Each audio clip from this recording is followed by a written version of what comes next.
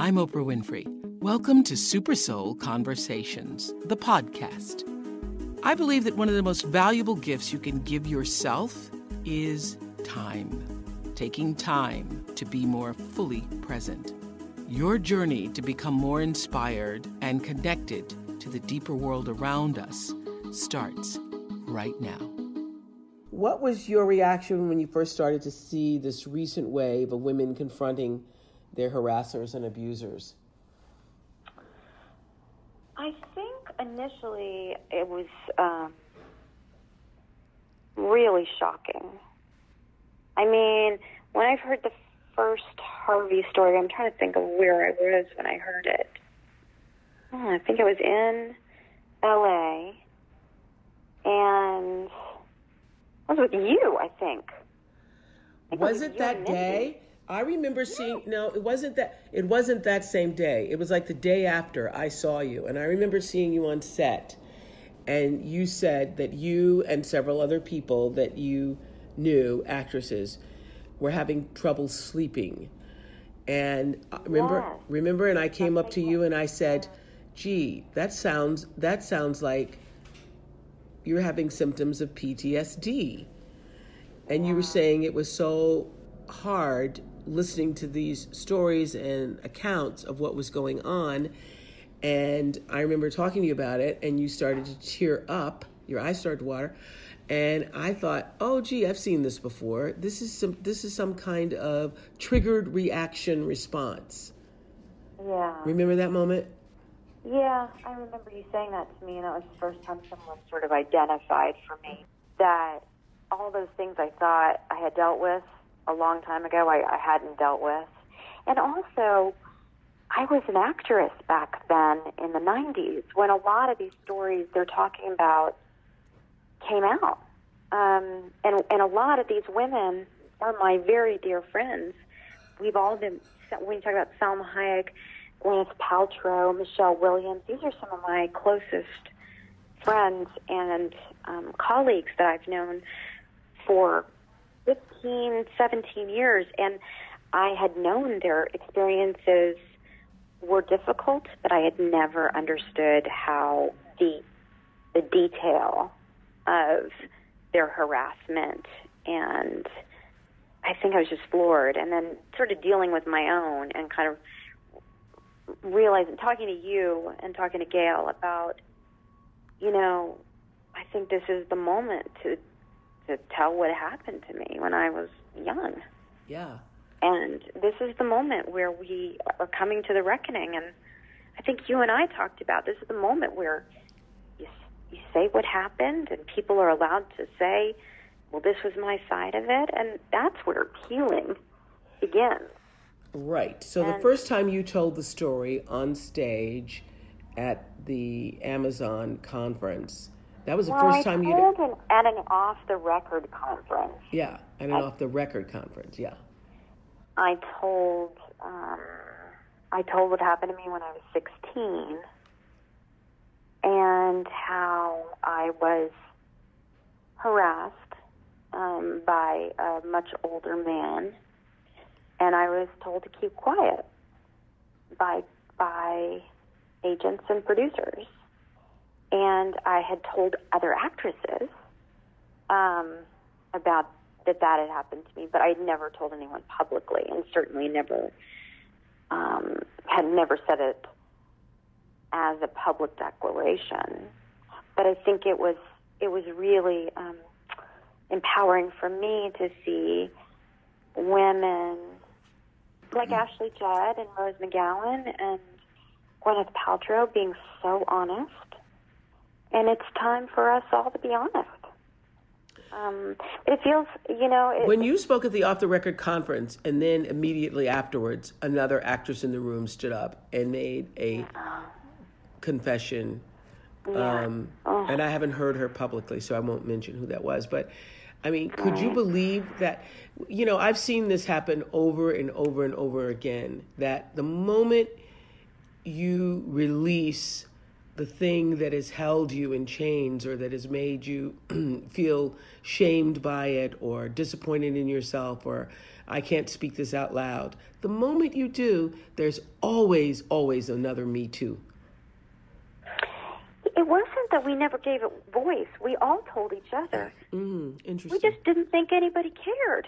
Right. And we were told, and not explicitly, but the understanding was, this is a condition of your employment to remain silent. Right. Do you want to work? Do you want to have any ascendancy? Do you want to get ahead? Do you want to work with multiple studios? Then you don't talk.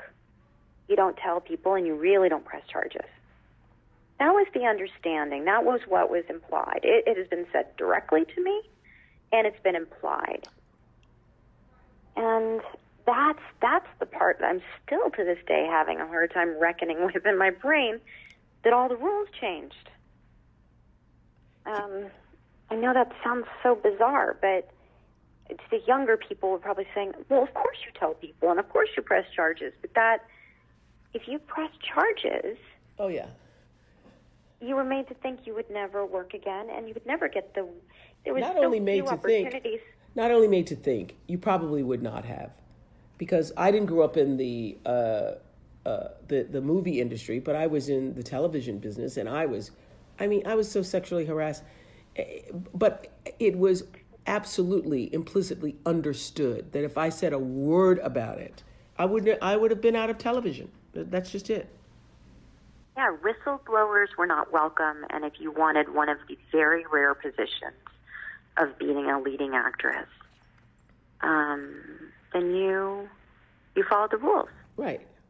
And you learned how to, I guess you learned how to create your own power with that condition sort of still applied to your life. And I think journalists are now coming to a reckoning about this. I think actresses, women in tech, women in Wall Street, women all over the world, I think, are starting to think there's a new normal. And it's really hard to understand what the new rules are and who's instating them and who's creating them. I think we're evolving and creating them as we evolve in this moment. But do you think that this moment will change the culture of toxic masculinity in the workplace? Will this moment do that? I think it just turned the lights on, and yeah, I do think things are going to change. I think there's a lot of really good men in the world that, who look at me and say, I'm shocked. I didn't know any of this was happening. And I think we're finding out the people who were the most egregious offenders. Yeah. And, they will have their own experiences. But what I do think is really incumbent on women who have any position of leadership is you got to take on a new responsibility, which is we have to rewrite the rules.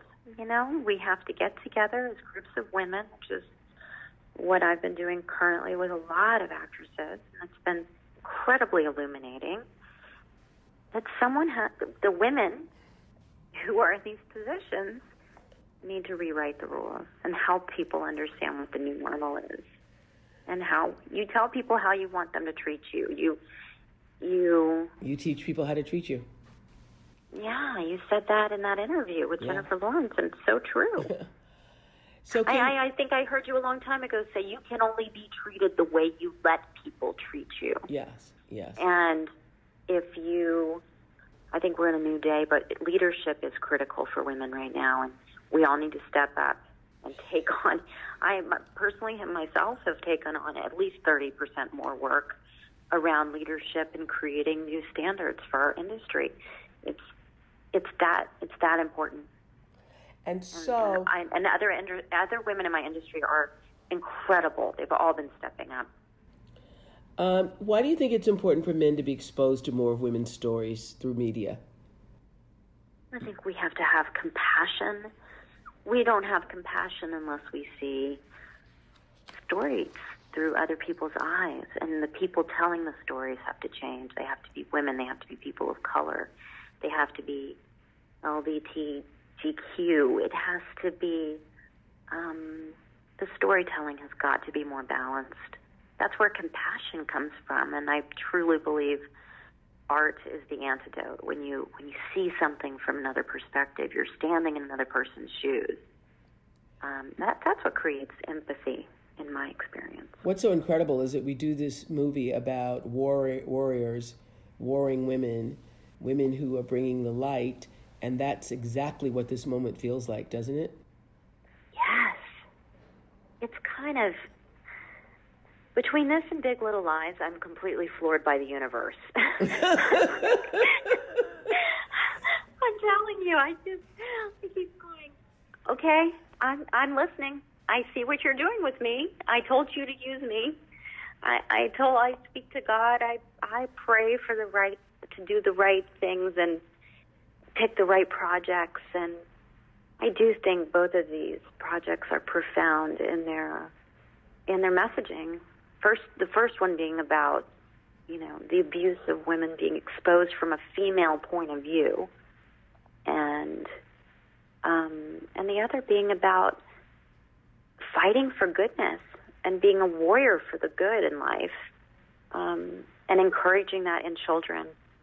I think they are obviously, going to be the real ones who experience this change in their adult lives. And well, the life force doesn't. I feel nervous. I look at my daughter and I go, "Okay, I'm doing this for you, honey." But the universe, God, the forces of life don't make any mistakes. So everything all the work you've been doing your entire life has prepared you for this very moment. So all the, accolades that have come your way and all the abilities to be able to step up to this moment and to be one of the biggest producers of women's stories in the industry. That's been coming a long time for you. You can see that, right? I can't, but I think my head was down looking at the ground. We're doing the work. And I think the past 3 months have been enormously illuminating to me about how important just learning how hard that work has paid off in the need for leadership right now around this particular issue. I'm Oprah Winfrey, and you've been listening to Super Soul Conversations, the podcast. You can follow Super Soul on Instagram, Twitter, and Facebook. If you haven't yet, go to Apple Podcasts and subscribe, rate, and review this podcast. Join me next week for another Super Soul Conversation. Thank you for listening.